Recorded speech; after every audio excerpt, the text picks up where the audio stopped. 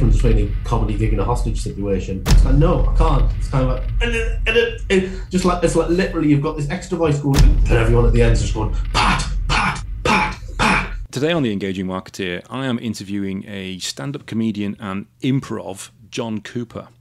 John has performed at Manchester Fringe and Edinburgh Fringe and has trained people in businesses on improv and how that relates to business, marketing and selling. But John has also done something I deeply want to do, and that's a TEDx talk. So I'm going to be talking to John about how he found that, how he does improv, why he started, and how he managed to do the TEDx talk without doing any improv when the talk was about improv. This is a really interesting one that you're not going to want to miss. It almost seems like, looking at what you do, that you were almost made exclusively for me, because you're a graphic designer and yes, you're a comedian, and yes, you've done comedy shows about Doctor Who, yes, about Star Wars, yes, and about WordPress. The Star Wars one, I supported someone to do a show about Star Wars. But that's I'm guilty of doing a show about WordPress. Yeah, but that is very much my niche. The whole thing that you do seems as though you were made. If I could say, right, make me a comedian that appeals to me, that would be you. But one question I have is, how the fuck do you make WordPress funny?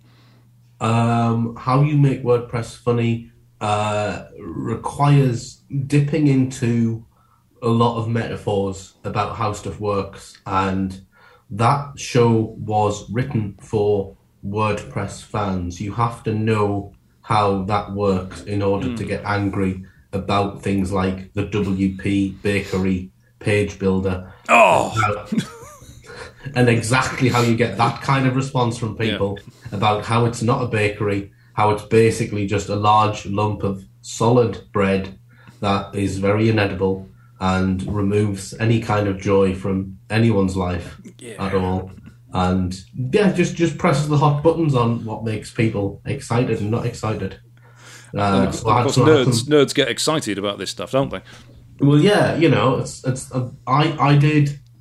when I did the show at the Manchester Fringe Festival, I did one show that was like really well attended and one show that was just like a few people. And to be honest, that's kind of part of the course.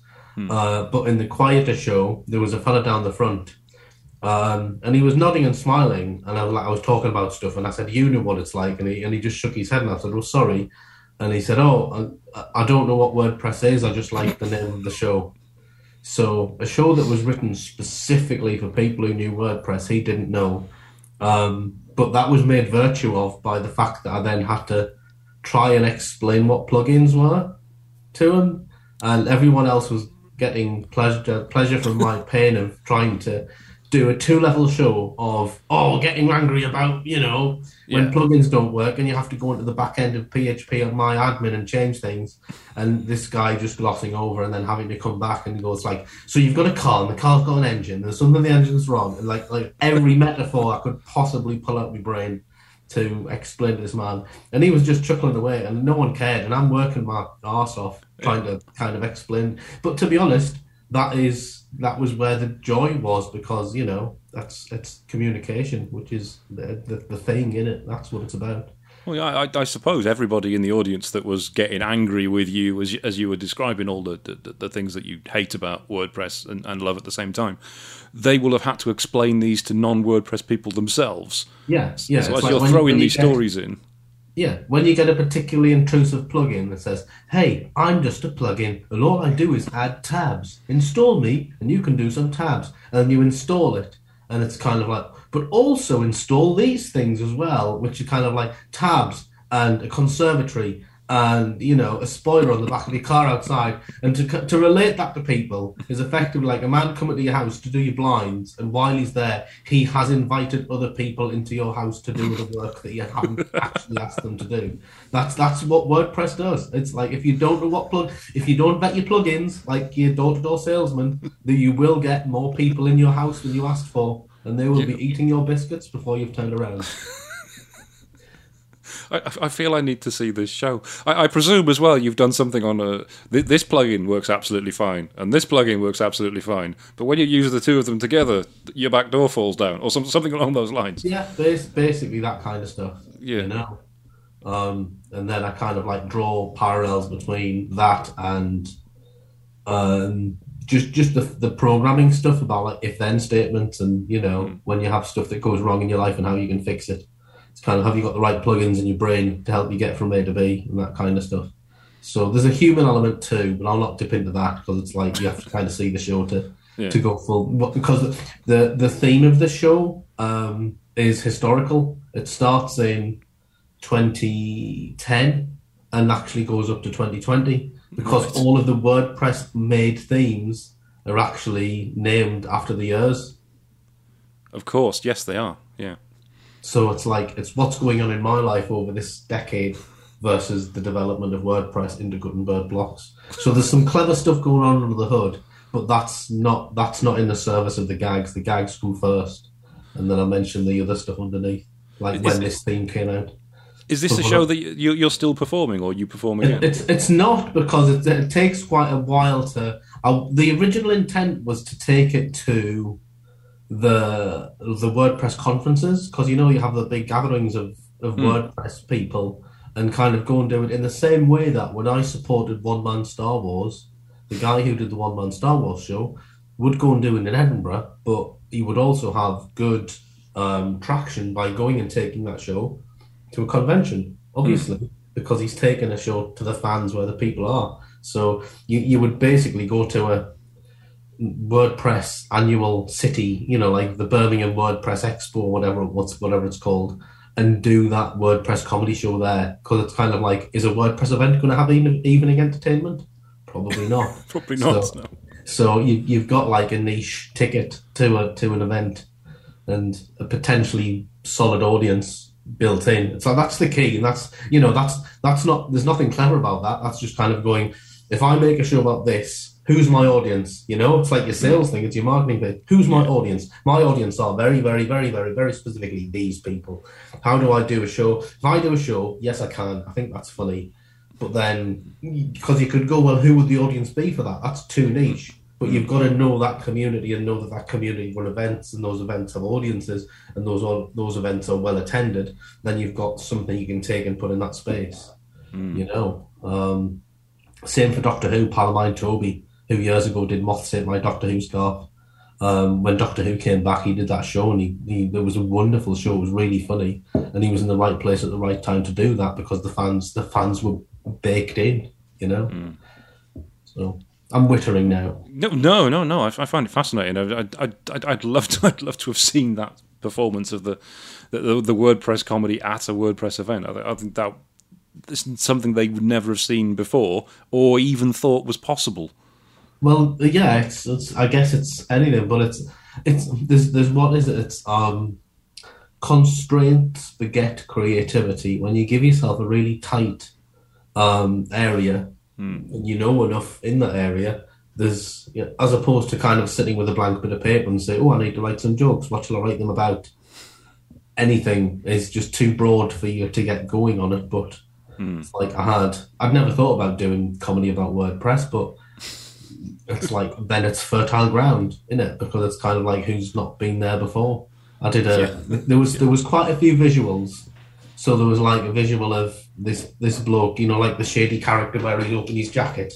It's like he opens his jacket and you see inside, and it's all the dodgy stuff he's selling, and it was just like plugins on the inside of his jacket that he was selling.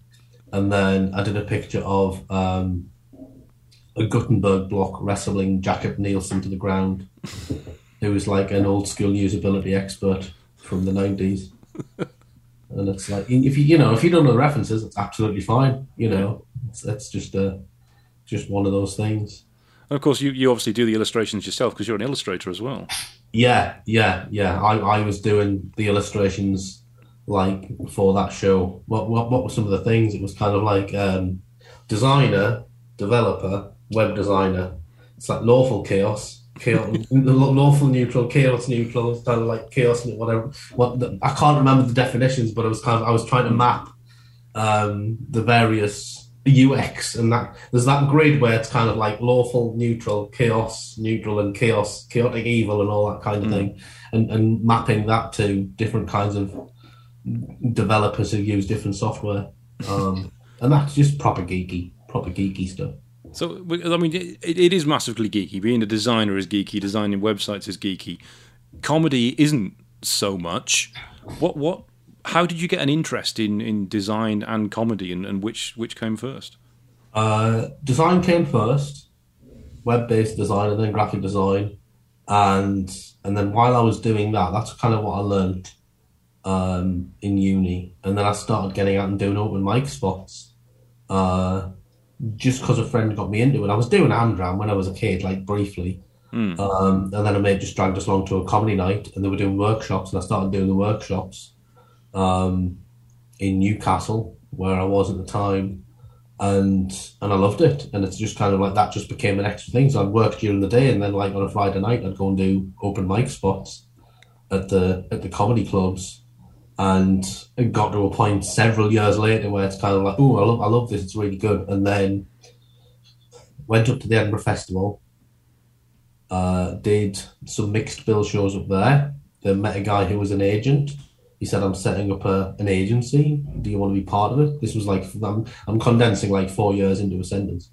And I said, yes, brilliant. So I got a job, relocated through the career route of, if I need to get to Manchester to start doing stand-up regularly at these stand-up clubs, because Manchester then was blossoming. We're talking like 2002, 2003. Yeah. It was like a real kind of renaissance in the comedy scene in Manchester. Lots of people coming to Manchester to do comedy. There was like 6 people from my neck of the woods, Newcastle, all like migrated to Manchester, and they were all just suddenly popping up at the Frog and Bucket on stage every week. And I got to be kind of one of them for a while. But I got a design job just to relocate, and I managed to kind of convince the boss to reduce my hours so that I could go out and do more. Then went and did an Edinburgh solo show, and after that just went freelance. And I think there was a point where I was going to go, should I go fully stand-up at this point? And I didn't take the risk to go fully into stand-up. I always thought, don't have all your eggs in one basket. So I kept freelance design during the day, and then literally had like a 3 o'clock turn off session. It's like 3 o'clock, it's like no more design. And then from then on, it was like writing and performing.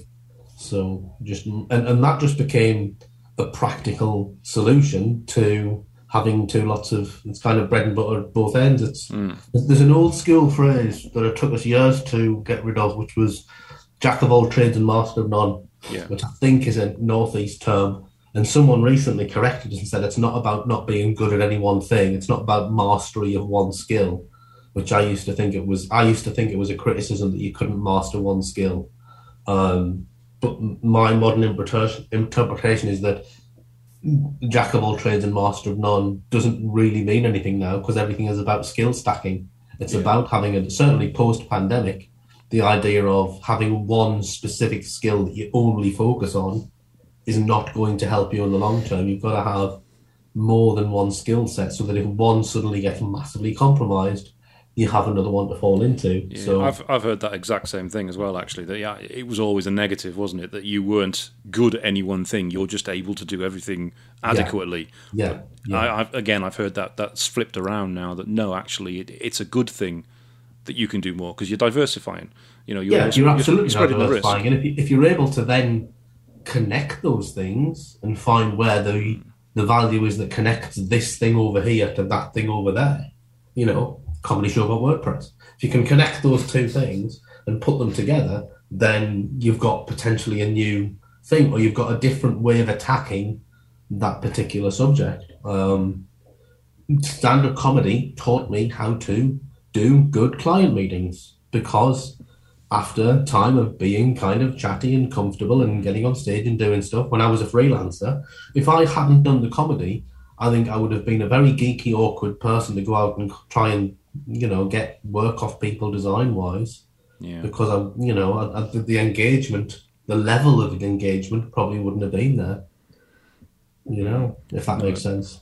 Oh, absolutely. I mean, I think I mentioned to you when I spoke to you before that I've done a stand-up comedy course.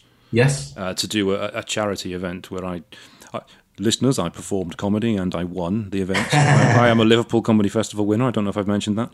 But I found it massively useful in terms of presenting, pitching, selling, doing one-to-one meetings, because the skills in comedy I found very, very similar to the skills in sales. Is that something that you agree with? And what sort of skills would you say? I absolutely agree with that. I absolutely agree with that.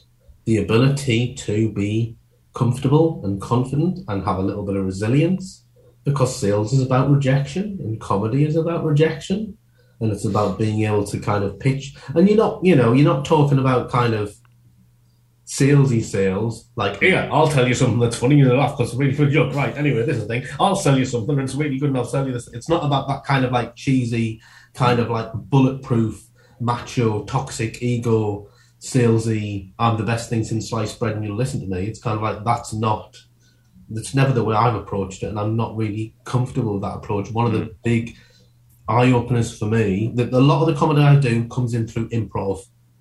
And that's the good thing, and I'm a big evangelist about the improv method of let the funny come to you.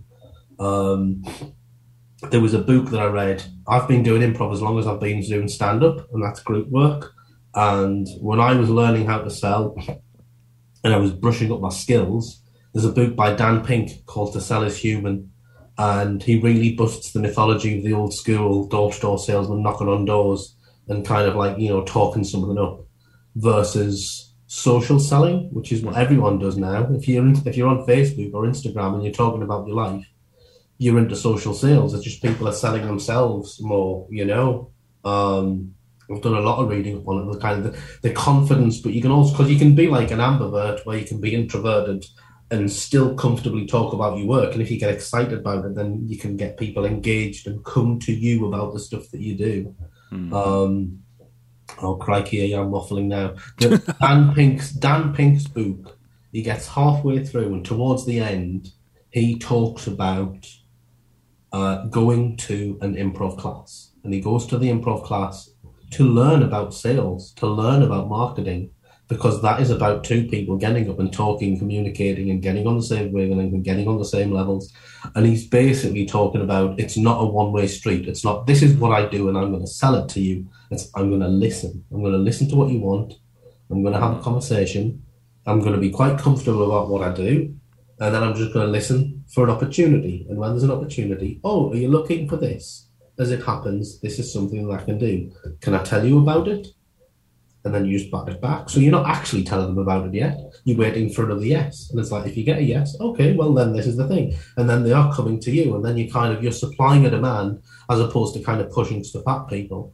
And improv is very much about the to and fro of the interaction to increase the engagement. And the more you listen to what people want, the more you're able to understand it. And then it's the old school marketing thing to say about building a relationship. It's to know someone like that person and then become to trust that person. And you do that on stage when you do improv. You have to get to know them and like them and then trust them in order to perform with them. Yeah. And that can be done in the context of a client meet.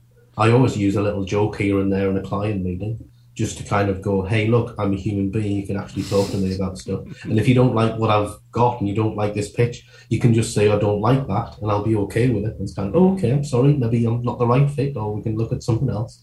And, yes, I want the sale and I want to close it. I absolutely do, but I'm not going to kind of say, you need this, you need to do this, you need to kind of have this, and I'm going to sell it at you. It's, I think it's very much about the soft skills, just bringing it back around to what you're saying. The stand-up comedy and those skills, the soft skills of this. Are the audience laughing at you? Yes. Okay. Permission to continue. Are they not laughing at you? Okay. There's something that you're not quite doing. And usually it's when audiences aren't laughing, it's because the comedian ain't listening and they're not engaging the room. Yeah, that's the key, isn't it? Because when we did the comedy training, which I would have happily paid for, because I think it was that good, I'd have happily paid for that. And I recommend any business owner, certainly somebody that has to sell their services, do this because it is so worth doing. All of the training was improv. Yeah. And it was improving the thinking and the listening skills and reacting to what people are saying, which is sales.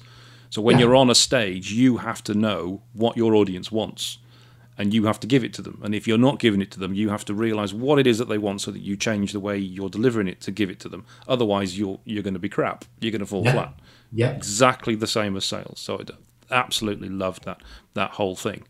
But how did you actually find, because obviously nerves is a big thing with comedy or any sort of performing, public speaking.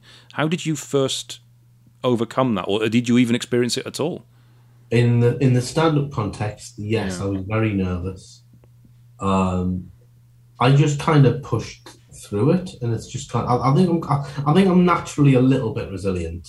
You know, I think I had the ego to carry us through initially. Even when I was geeky and I was dying on my hole, I was like, well, I'm enjoying myself. I don't know about you. Oh, sorry, you're not enjoying yourself. Well, because I think the advice that I got in stand-up was, if you have an awful gig, get back on the horse as soon as you can. It's kind of like just kind of go and run out a bit of new stuff as soon as you can and kind of get back on it, because that's the best way that you're going to overcome that.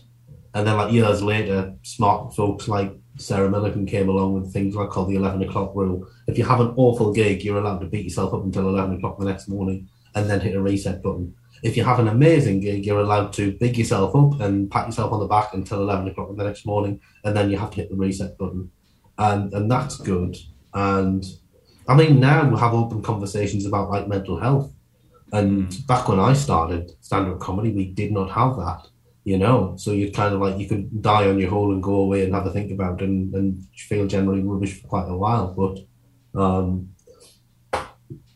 the payoff of the buzz when you do a really good gig, there's nothing like that.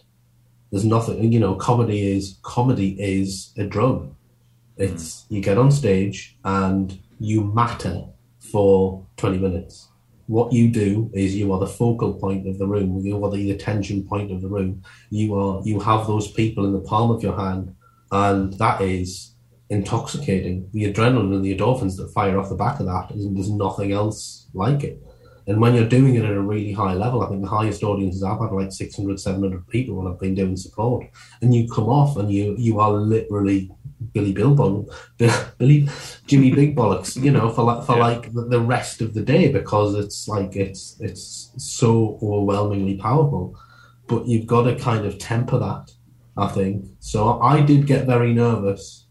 And I think, now that I'm talking about it, there was a certain level of, when I started doing graphic design and the illustration work, I had my final exhibition show at university, and I stood there next to the work and kind of like, well, I can talk about it, but look at the work. Look at the work. Here's the work. Look at it. Like deflecting from myself. And I think there was almost a bit of that mentality when I would go on stage, I would do my stuff, and then I would come off, and it's kind of like judge the work. So there was also a kind of slight filter of, not look at me and listen to me, which obviously was a thing, but was like the work and the jokes are the things that you're presenting. So that's the product.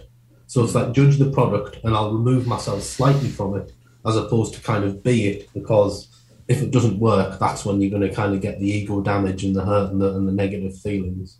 So is this a good joke? Is that good material?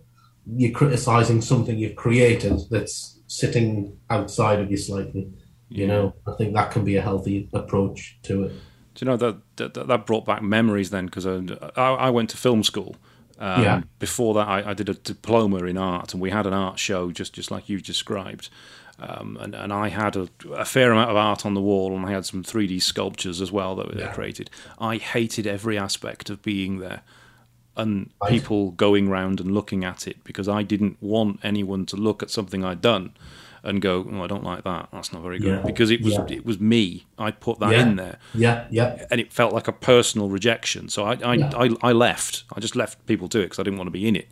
Yet when I did stand-up comedy, and I've only done it once, I've only got one experience to draw on. When I was on the stage, it wasn't me. I was kind of playing a character, an exaggerated character. A lot of the things I was saying, I wouldn't normally say if I was having a conversation with somebody, because, you know, it's an exaggerated belief. So that's sort of a shield, as in, if you don't like this comedy, it's okay, because it's not me, it's something else. Does that resonate with what you? That is totally fine, and that's a very legit way. And I think a lot of comedians do that. There's talk about when you do stand up, you're a heightened version of yourself.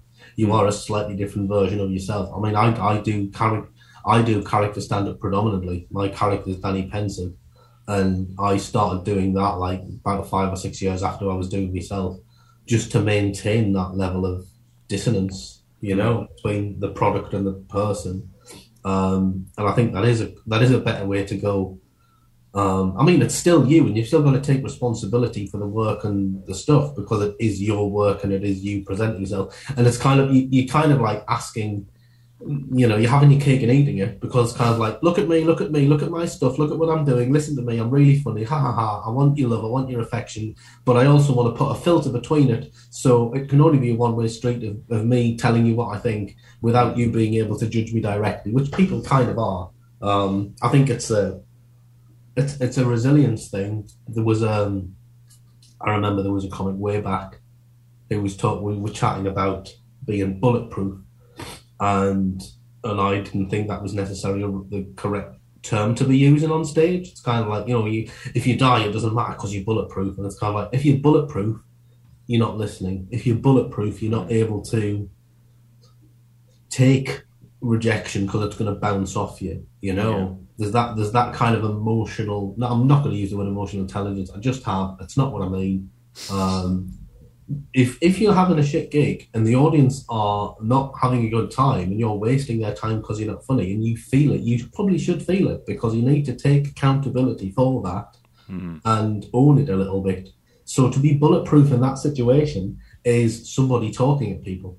It's not, you're not actually responding to the atmosphere in the room. You need to be a bit porous. You need to allow that negative energy from the audience to come at you and hit you, to kind of give you a bit of slap around the face and go, this ain't going to work next time. You have to do a bit better than this. You have to do a bit more than this if you want to do this and make these people laugh, because this is what you're here to do. You're not just here to have there's a difference between a comedy gig and a hostage situation, So, yeah. Yeah, no, I mean, again, that applies to sales as well, doesn't it? You need to engage with people. If you're not engaging with them and you're just preaching at them, then it's just you talking for 20, 30 minutes. And I've seen that a lot more in the business space, where people use the power of PowerPoint to just deflect. Oh. In the most negative of way, just deflect. I'm going to put half the time they've got the back to you, they're pointing at slides, they're reading off slides, the text's too small, but it's kind of like, it's really valuable information, so I need to relate it to you. It's kind of like, and there's people at the beginning who go, can you send us the slides? And he goes, yes. And then they switch off because it's kind of, well, I've got the slides and you're really boring, so you're not really needed. You're not providing any worth. Yeah, and everything you're saying is written down on the slides anyway. So yeah, so we'll just kind of get, because you haven't been, because the person delivering it hasn't been asked to memorize it. I hate that. I hate it when people read stuff off slides. It's an absolute crime.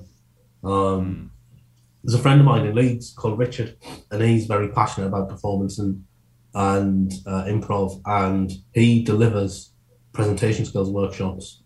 And he does all this kind of busting stuff about what you don't do, and he's a really smart cookie, and he does it very well. And watching him do a presentation is an absolute revelation, because you just go, oh, that's how you're supposed to do it. And it's surprising that he's obviously busy, and in the pandemic he was mega busy because a lot of people needed to suddenly learn how to deliver presentations online. But when you watch someone at his skill level go, this is what engagement looks like when you're delivering to a group. This is how you keep things moving. This is how you keep the energy and the engagement. What to actually put on your slides, and how to put the stuff on your slides, and how to elicit a response based on what's on the slides and what not to do. And it's just an absolute, he's an in-demand fella, and it's fascinating because I still see it week in, week out when I go to networking things where someone does a 10-minute talk and it's just crimes left, right and centre. What's his full name? I'll put his link in the description underneath the... Richard Pascoe, Making Presentations. Richard Pascoe, Making Presentations. I'll put a link in that underneath the descriptions. I definitely want to check that out myself. Fascinating bloke to watch in terms of how to do that at a business level. He's very good. Yeah, because when people do the whole death by PowerPoint thing, it is energy sapping.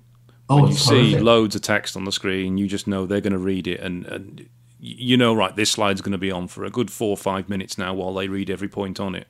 Yeah. this is awful. And I went on once where a guy was there to deliver part of the course and spent 30 minutes talking about his career. So he just talked about himself in an hour-long presentation where we had stuff to do. Half of it was him talking about himself.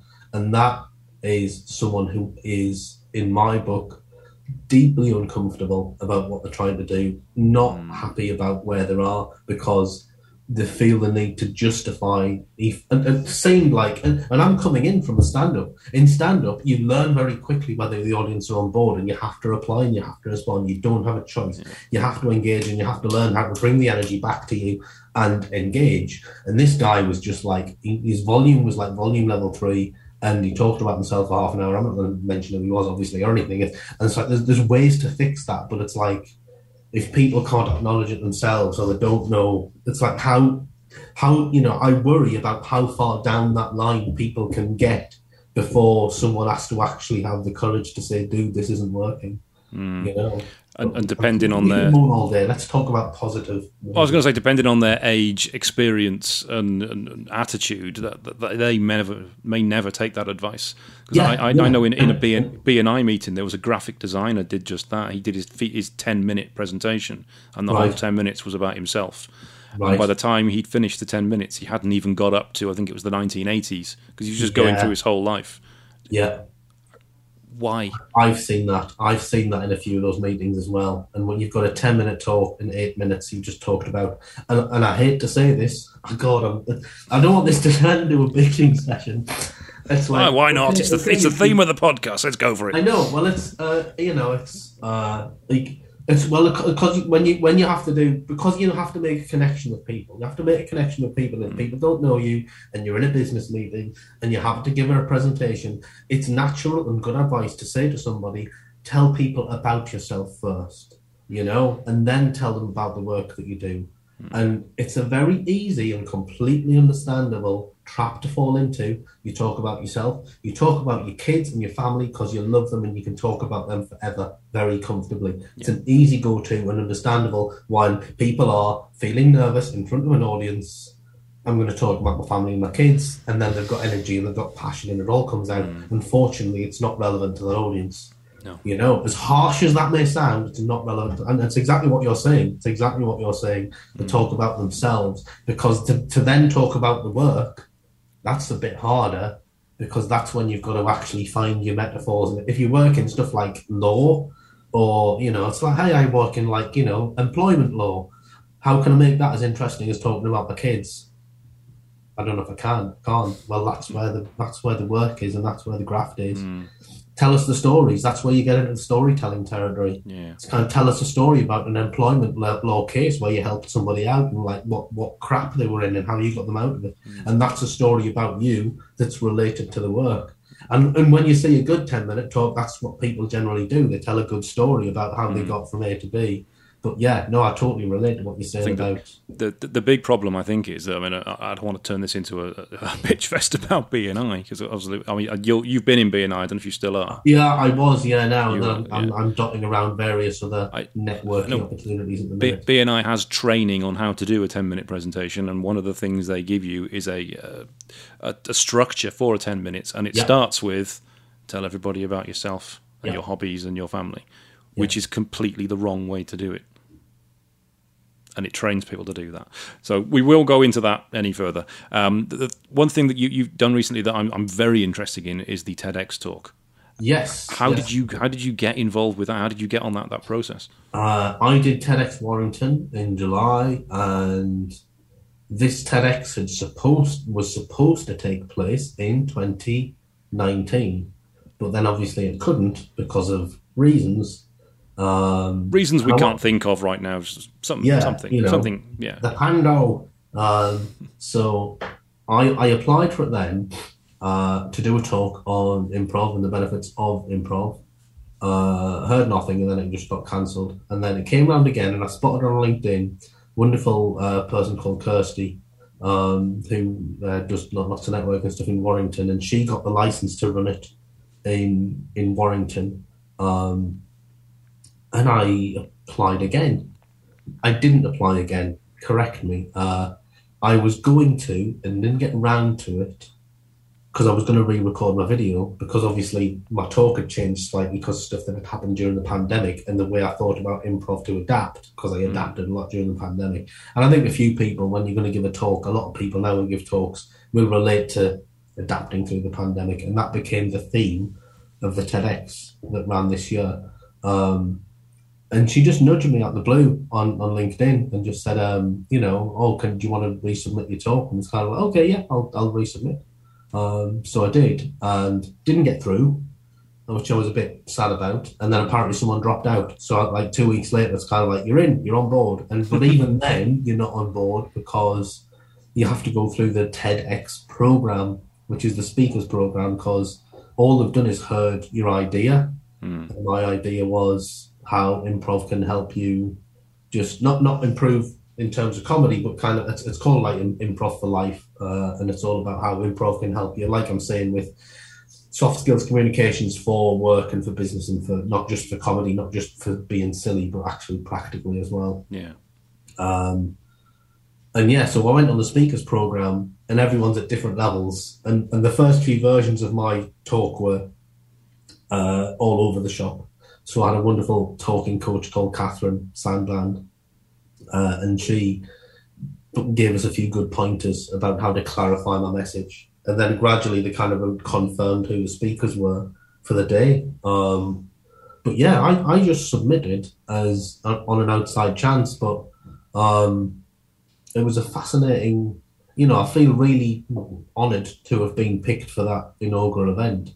And there's no secret sauce other than I have the idea, I pitched it, and I managed to be one of the 10 people who got through, How did it vary doing a talk on a TEDx stage to doing improv or stand-up comedy? Massively different. It was a challenge. It was a really big challenge because I am, as much as I'm a stand-up comic, I'm predominantly an improviser now.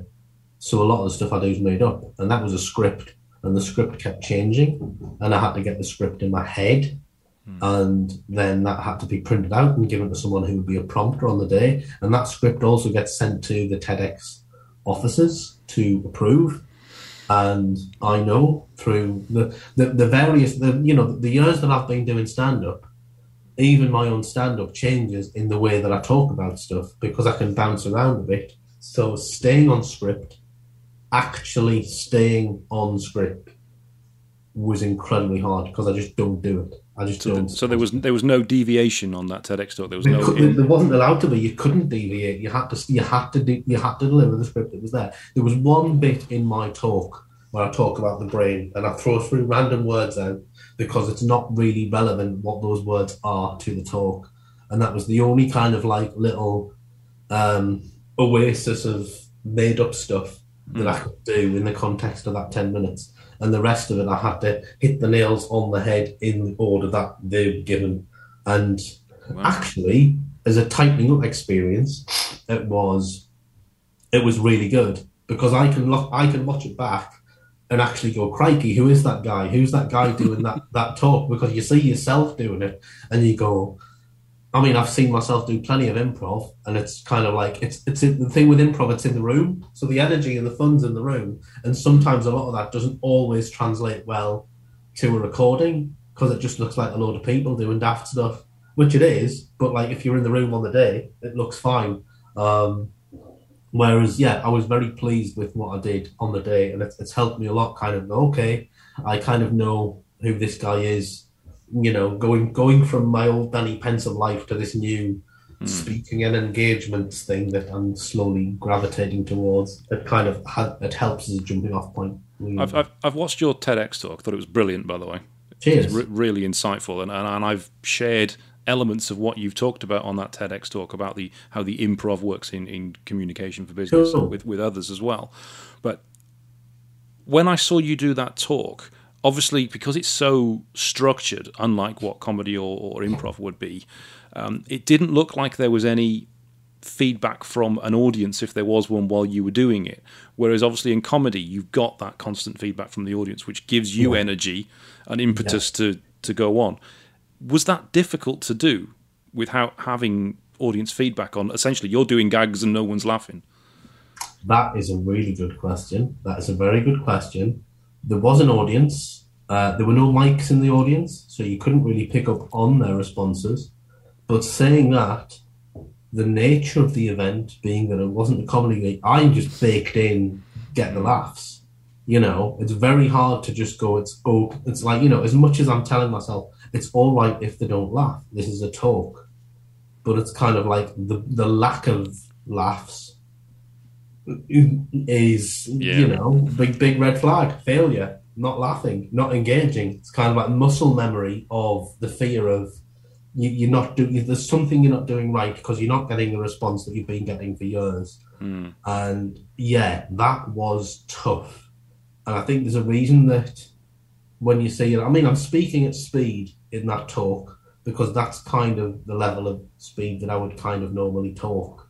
And I was aware of, they were saying, slow down. It's like, okay, I'll slow down. And actually that was a bit of a relief to slow down, even though it kind of took a bit longer to get from A to B. But yeah, no, that was a thing because there was various points of that. There's certainly one bit that I can watch back where it's kind of like, if there was a place where I'd want to laugh, I know where it would be. And then there wasn't a laugh. And it's kind of like, you just have to make your peace with the fact that, like, the energy in this room is not designed for that. It's not that kind of event, you know? So just make your peace with it. So yeah, that was tough. That was hard because it's like I wanted, and it's hard because you go, well, obviously it wasn't funny enough, and it's kind of like, it wasn't that kind of event. You can't make it's kind of like, for the next 10 minutes, we're going to turn this talk into a comedy night, and so you can laugh wherever you want. It's kind of like, you can't do that. It doesn't work like that. Like, again, I think it's just a little bit of a resilience test. So did you have that internal voice that when you delivered that line and you thought there's no laugh, that's saying improvise? Yeah, go after that laugh. I used it as, because I had so much else going on in my head about you can't. It's like there was bits where during that talk where it's kind of like, oh, say this thing. Oh, there's the thing. Oh, you could just. Oh, you could. It's like, no, I can't. It's kind of like, just like, it's like literally you've got this extra voice going. Stopping you from kind of like just going off here, there, everywhere. If I said this thing, they'd laugh now. Can I get away with it? It's kind of, no, you can't. That's like, you know, the joy of skilling up to a certain degree, and I don't want to blow trumpets or blow myself out of proportion. When you get so good at improv and you work on the muscle regularly, you can almost have like a little backseat driver. It's kind of like, right, I'm going to do this bit, and then you've got the other voice telling you, it's kind of like, this is the bit that's actually coming out your mouth now, and this is the bit that's coming on in your brain that's coming up. And this unhelpful voice is the one that's telling you where else you can go. And it's like, just shut up. I've got to remember the order of these words. And just bringing it back to, I know what I'm going to say next. In here, it's hilarious. The stuff I want to say is hilarious. But you lot, I'd be so tempted to, you're doing it on improv. You're doing a talk on improv, and you're not allowed to do improv. Yeah. That's Alanis Morissette. That is ironic. Yeah. It is. It's massive. It is massively ironic that it's having said that, I have watched, because when I pitched my talk, I went and watched a load of other TEDx talks on improv, and quite a few of those people get up and they do improv. I love improv. Anyone who does improv, I respect them massively. Do it, show it off to the world, tell everyone.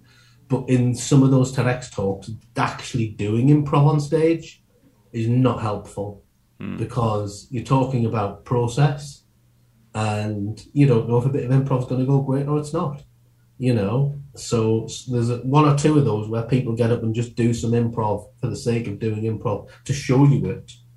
It's kind of like, I think it's more valuable to explain why you do it and the how of it than actually doing it, because the doing it is helpful for the people on the stage, not the people in the audience. The people in the audience want to understand why the people on the stage are doing it, as opposed to them just doing it. You know, there's a big difference there. It's kind of like, it's like, what does chocolate taste like? Well, we'll eat some and tell you, as opposed to giving you some chocolate and you can eat it and see what it tastes like for yourself. You know, it's like, in my head, it's a very simple equation, really. And obviously, you actually go into businesses now and you teach improv in workshops. What's the theory behind you doing that, and what sort of people have you helped? I pivoted a few years ago. I was teaching stand-up comedy, and obviously, as you already said, you do a stand-up comedy workshop, and a lot of the exercises you do are the kind of brain ones to get your brain going. You do improv to kind of fire those neurons off. So I go out and teach. When I was teaching stand-up comedy, I realised there was people coming to those courses who did not want to be stand-ups. They were just wanting to get better at stuff. So I pivoted into presentation skills to teach presentation skills and a bit of team building using comedy. And I use the comedy angle. It's kind of like he's some presentation skills coming from the world of stand-up. And people are like, oh, coming from the world of stand-up, that sounds a bit scary. And it's just explaining it. So yeah, I do presentation skills. That's how I ended up meeting Richard, who I mentioned earlier. Because he does presentation skills coming from a slightly different angle, and I do it through like let's talk about a presentation as if it was an open mic comedy set, where you're coming on and you're telling a few jokes about the product or service that you're selling, and then you're telling a story about the client, and then you're engaging in that way that where the audience is. Engage me, tell me something, get me interested, make me interested. What is it about the thing that you do that's interesting?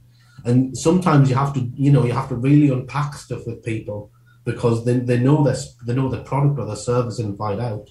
But if they've been doing it for a long time, there's some stuff that they might have forgotten, or they might need to re-engage with themselves about why they love the thing that they do, or why they don't love the thing that they do, or just to kind of remember that. Oh yeah, there's a bit. I remember the time when this happened and that happened, and sometimes it's a negative story, and it's kind of like a negative story can be good if it's got a positive ending, because people actually like to hear about how people got pushed through the ringer, and then eventually at the 11th hour, Jim got a number 27 spanner and a number 22 socket, put them both together and fixed it just like that. And since then, that's how we've done boilers, and it's like that kind of story. Is you're hearing the adversity, and I think some companies can be resistant to telling the stories of adversity because it's not success. But people just don't want to hear about you being constantly success. They want to hear that kind of the pain points that got you to where you are. So it's just finding ways for them to engage. Which interestingly, I was going to say the triumphing over I can't even say the word. The triumphing over adversity. That's one of the key elements to selling from a stage. Yeah, because you take people on the journey with you about how you were struggling and how you resolved it and how you got through it, and that's how you build trust in yourself. So that is a really useful skill to have in a presentation point of view. Yeah, and I think there can be a bit of a misconception. Certainly, Western comedy. When people get on stage and do stand-up, often very victim-based. Someone suffered. It's kind of, we're going to have a joke at somebody's expense, and kind of workplace humour can be very much, let's have a joke at somebody's expense. But when you tell a story of suffering with a positive outcome, or you look for it, or you put humour into that and find the positive way out, it's kind of like reinforcing and collaborative, and, that when you find the way in to whatever happened, that's what we often look at in like the storytelling element of a workshop. We look at the story from various different angles, because where there's a victim, there's usually a hero, and if we can find the hero and what they came up with, then it's kind of, we don't focus on what went horribly wrong, we reference it, but then we push to the positive and push to kind of like how we got out of that.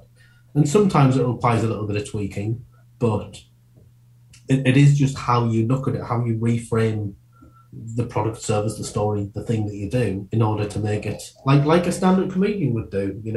It's kind of like they could have an absolutely awful day, but they'll find a way to make it funny just through looking at it and rewriting it and doing it. It's like Sean Locke was really good at that. There's loads of comedians who were very, very good. Jim Jeffries is amazing at Jason John Whitehead. A lot of the people who were on the Manchester circuit when I started, that was two of them. Who were just telling crazy, crazy stories that if you took the humour out of it, it would be like the worst thing ever. But from a comedy point of view, it's amazing. But you've just got to find the twist that makes it not victim-based. Yeah, and when you go into organisations and do this, presumably you're brought in by somebody running the organisation. How receptive are people in there if they don't necessarily know what's going to happen? They're usually pretty good. I mean, often you'll have someone who's a fan on the inside. They've seen comedy or they've done some improv or something like that. I network like Billy O, really. I do a lot of networking to get out there and be seen to be doing. And the TED Talk we did recently has helped quite a lot because I think it's important to not just go, I do this, but say why I do this. And kind of here's the evidence of why I do this, and have people find you. And that comes back to that social selling thing we were saying earlier. It's kind of like with this kind of stuff, you have to practice what you preach a little bit. You have to try and make yourself engaging because there's nothing worse than going, yes, I'm going to doing a presentation skills course that's a rubbish presentation skills course about presentation skills is kind of like, another horrible catch-22 that you could get caught in by not doing something well when you profess that the thing that you're doing is what you do. So, that's a trap you can fall into. So yeah, I think it's just, it's like anything. It's like the sales message has to get out there. So a lot of time is spent on social media and face-to-face actually getting out the stuff. And we mentioned networking. Some of the networking I do Manchester with, there's a thing called Fresh Walks, which is like an outdoorsy networker where you just go and walk with folks.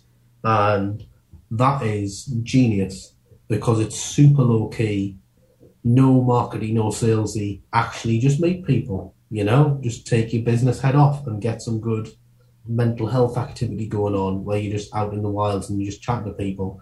And that's generated work for me, and it's generated work for me by not thinking about work.